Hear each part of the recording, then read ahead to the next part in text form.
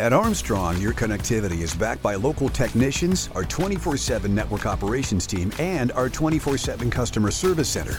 Armstrong, unmatched employees, unmatched customer care, unmatched fiber network.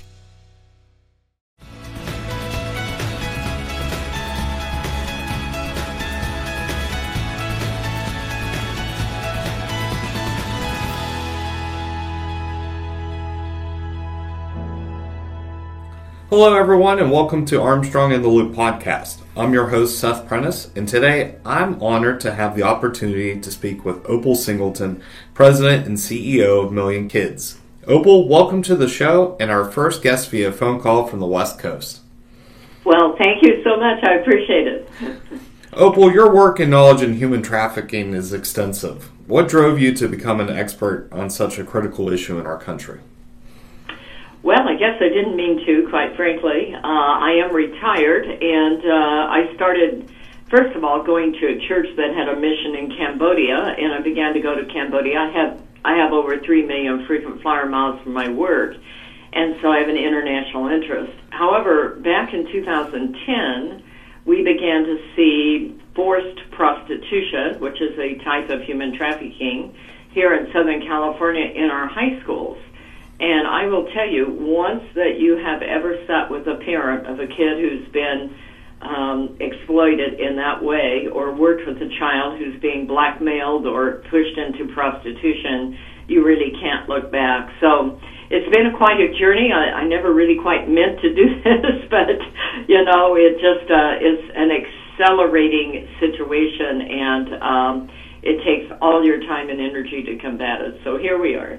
But you're doing an amazing job, and one of the people that I believe is, you know, one of those trailblazers to try to end this issue. The U.S. State Department estimates that there are over 24.9 million human trafficking victims worldwide. Where do we begin on trying to find a way to end this? Well, it's an interesting and challenging kind of thing to take on, because human trafficking is a complex subject. I, in my mind, compare and kind of merge human trafficking with social media exploitation. People ask me, is this getting better? What can be done differently? What can we do to stop it? Well, I believe it's going to accelerate. The human trafficking part of it is where people are being exploited, put into commercial sex, put into commercial labor. That's mainly being driven by gangs, and gangs who are using social media, and they're using things like dating sites and like that. So they're bringing in regular kids. In the past, it was like those at-risk, runaway, homeless, foster kids and like that, and that's still a big impact. But what is happening, our gangs are changing, and they're using social media, so they're accessing our kids. As we discuss this, you'll find that because social media is changing, that it is now a worldwide thing. This thing is literally becoming an epidemic. And so it's a challenge to take this on. I believe education is the key, which is why I've now educated more than 300,000 people eye to eye, and well over 500,000 and through my media and like that. But that's not enough. We need everyone to understand it and get involved and protect their own children. And I know that you made the big push for technology, which we'll get to, but I think most people look at this as, oh, this is just related to poverty. It can't happen to my child, but that's not true. Absolutely not. This is absolutely changing because of social media. In fact, many of our victims now are kids from good homes, kids that just took chances, fell in love on the internet, and got involved. And on top of it, because of social media, all of our kids are accessible. And that's really what it all is all about. I wrote a book called Seduce, The Grooming of America's Teenagers, and when I'm back there, we'll be talking about it. As you know, I'm coming to your area to speak. And the idea of seduced is that when you get involved in, especially an internet relationship, it's a fantasy. And you're talking to somebody you don't really deal with in real life, so they can promise you all kinds of things, and you develop this kind of fantasy. What is happening is you're being groomed, and mom and dad are not arguing with the boyfriend, and they're not arguing with the girl. They're really arguing with a fantasy, and when a parent gets in a tug of war with a fantasy, they're going to lose if they don't know how to deal with it. And you mentioned your first book, but I know that you also have a second book as well. How did you come up with the concept for both of these books? Well, in the Seduced, it really is about working with lots and lots of victims, and I've studied tens of thousands of cases, and time again, what happens is that the person develops this thinking that isn't related to reality. And so that's really where that comes up, is because then we try to use reality thinking to talk them out of it, and it doesn't work. We have to re-look at that. But the book, Societal Shift, A World Without Borders, A Home Without Walls, is really my passion. Literally, we are in the most historic time in all of history. If you think of your life and all the things that have happened to this point, next year, I believe, will be the most important time in all of our lives, because next year, for the first time in history, the entire world will be connected by internet. So think about what that means. It'll be a world without borders for your kids, but a world without borders for kids is also a world without borders for pimps and predators and pedophiles, gangs, cartels, and organized crime. So, the name of the game here is to teach young people how to evaluate relationships and how to live in a world without borders. Let me take it one step further. Literally, 87% of kids sleep with their phone. Wow. That means at 3 o'clock in the morning, in their underwear, in their most vulnerable place, a pedophile can come through the sheets and say, "Hi, let's get acquainted." That's why I say it's a home without walls. I wrote that book because as I studied thousands and thousands of cases where kids are being violated, what you'll see is some guy from, let's say, Minneapolis is violating a kid in Akron, Ohio. They normally never would have met, but now it is a world without borders because of social media. Let me give you a couple of statistics on that. First of all, the New York Times has just come out with a whole bunch of new statistics in the last couple of days that really bring this out. And what they're basically saying is just on Facebook Messenger around the world that 12 million kids are being sexually abused. That's thousands a day. Wow. Now, the other number that I've followed on this is that 9,000 kids a day, 18,000 kids a day are sending a naked photo. That's according to Center Disease Control. That's in the U.S., and I believe that number is probably way, way low. But 9,000 kids a day are being blackmailed with a naked photo, and 58% of those kids will go out and negotiate back the return of the photo before they'll tell their folks. And so it is those kids that are being violated. So back to your comment about who are these kids? Are they at-risk kids, or what's their demographic? Any kid who takes chances on the internet, any kid that is accessible and willing to engage with these people, and especially send a photo, is going to be a kid that is a future sex trafficking victim. And I'm guessing we're also talking about the likes, dislikes, who's popular. There was an old app back in the day of who's hot, who's not. This is a similar concept of just trying to be fitting in with your general society. Actually, it has reached a point that is almost mind-boggling. Let me share with you. In the last 6 months, we've developed apps that are called what I call mass audience live streaming. It used to be we would worry when our kids were on Facebook, which of course nobody is today if they're under 18. Less than 5% of Facebook users are under 18. But what we used to worry that they'd have 100 or 150 followers. If you look at apps like TikTok, TikTok, or Like, Likee, and even Live.me, what you'll find is this is completely a change in the way that our kids communicate. Literally, TikTok 6 months ago. It's a Chinese-owned company called ByteDance.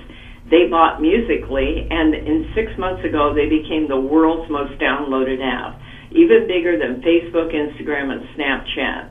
And in this, most parents don't know about it, and most kids do.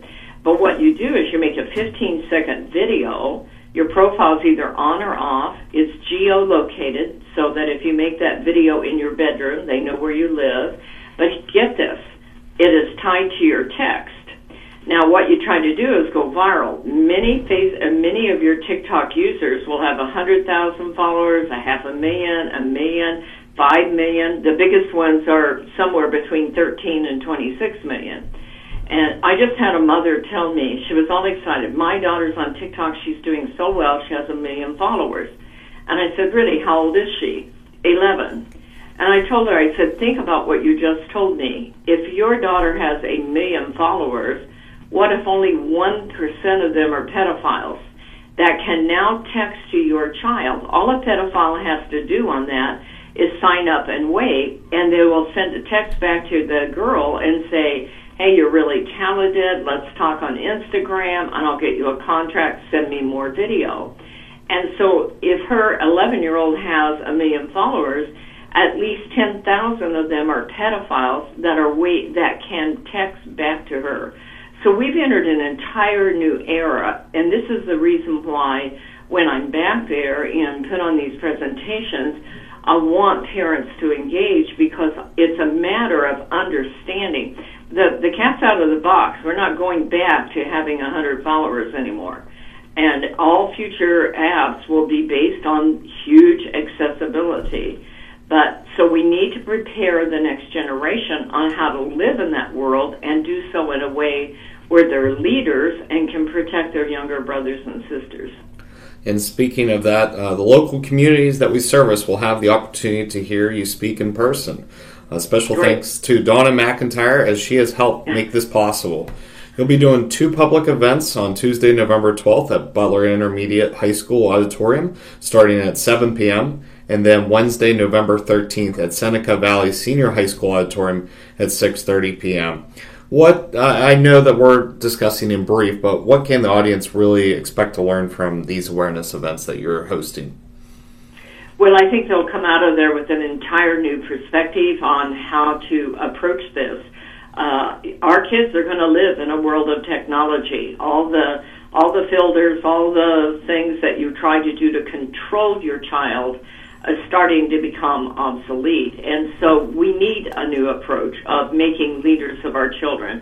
But we also must educate parents and educate the kids in the world they live in. So I hope that they came out of there realizing that this is a historic time. That's why my book is called Societal Shift. It no longer is like the old Facebook days. You know, we are off and running, and we must, I believe, as I was sharing with you earlier, I believe this is the DARE program of this generation. We must stop and realize that this is the most, being a parent is the most important mission of all time in this generation, and preparing this group of teenagers to be leaders is the most important thing. So I hope that that's what they take out of there, is how we do that. I am in the process of developing a documentary. I will be asking them to help me get it free to every school in your area, every parent that we can do it, that can share it, so that we can stop and look at it. But that's what I'm hoping they'll come. My experience is most kids want to be leaders, but we need to empower parents so that we can educate the kids and help them be leaders. Is this more of a parent-to-parent base, or is this more of a peer-to-peer? I know students, that a lot of the drug and alcohol programs now are peer-to-peer based, as they're seeing more success with that. Is that similar in the studies that you're doing? Well, actually, it's a little bit of both. I mean, in my opinion, we need a lot of mass audience. I was amazed as the New York Times would print this article today, because I've been fighting this battle for years because I sit with the kid that gets violated, and I sit with the parent. That's something else nobody talks about, is the impact on the parent when their child is sexually violated or just as being blackmailed. So on the one hand, it's a mass audience kind of thing. On the other hand, it is peer-to-peer. And I find that with kids, too, that when I use mass audience or large assemblies and things like that to give them the concept, what will almost always happen is they come up to me and go, I'm worried about my little sister. I wish I had known that 6 months ago or last month. Can they sextort you on Snapchat? Yes, that's one of the number one ones they can do, by the way. But what I find is it's a matter of group education, but then peer-to-peer in the execution of it. Perfect. And I'm guessing a large part of your presentation is a Q&A session, or you encourage people to come and talk to you one-on-one after your program. Both, absolutely. And I have no problems taking questions at all. That's very, very helpful. Awesome. Any last comments that you have today, as I want to save the rest for your presentations here on November 12th and 13th? Well, my main comment is this is fast changing, and by the time I get back there, there'll be even new stuff, just like what came out in the New York Times today. I knew it was bad, but I had no idea that 12 million people, 12 million children around the world are being violated just through Facebook Messenger. Now, that isn't even one of the top ones that we see. The ones that we see are things like Snapchat and Instagram and like that. Now TikTok and like that. So this is a fast-changing world, but it is very real. And I can tell you this, that time and again, I have people come up from the audience and they will tell me their personal stories. And this affects many, many people. I know that the human trafficking thing seems kind of, that happens someplace else, or that only happens to kids that run away or like that. Well, the end result for many of those kids are they're put into forced prostitution. But there's several levels of sexual violation that are taking place before that gets there. And we're going to address all of it because this is not necessary. I believe with all my heart that it's a matter of education and preparing our kids for the world in which they live in. But this is a unique world where the kids know more than the parents. These apps come with no warning, no education, no instruction on how to protect yourself. And parents are the last to understand them or even know their kid has them. We've got to reverse that process. Well, I thank you, Opal, for giving time out of your day to talk about this.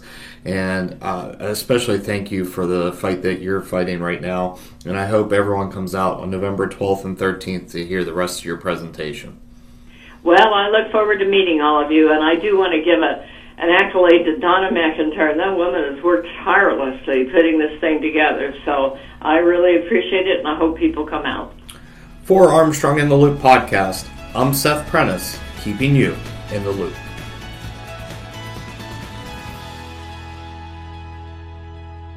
Are you enjoying Armstrong in the Loop podcast? Great news! All past and current episodes are available on popular streaming apps and websites. Search Armstrong in the Loop podcast and subscribe today. When it comes to internet service, you get it all with Zoom from Armstrong. There's unlimited data for unlimited downloads, low latency for seamless streaming and gaming, plus an unmatched fiber network for speeds that can't be beat. Find out for yourself. Go to armstrong1wire.com/Zoom and get high-speed internet for as low as $34.95 a month. No contracts, no hidden fees. Just internet made easy. That's Zoom Internet from Armstrong.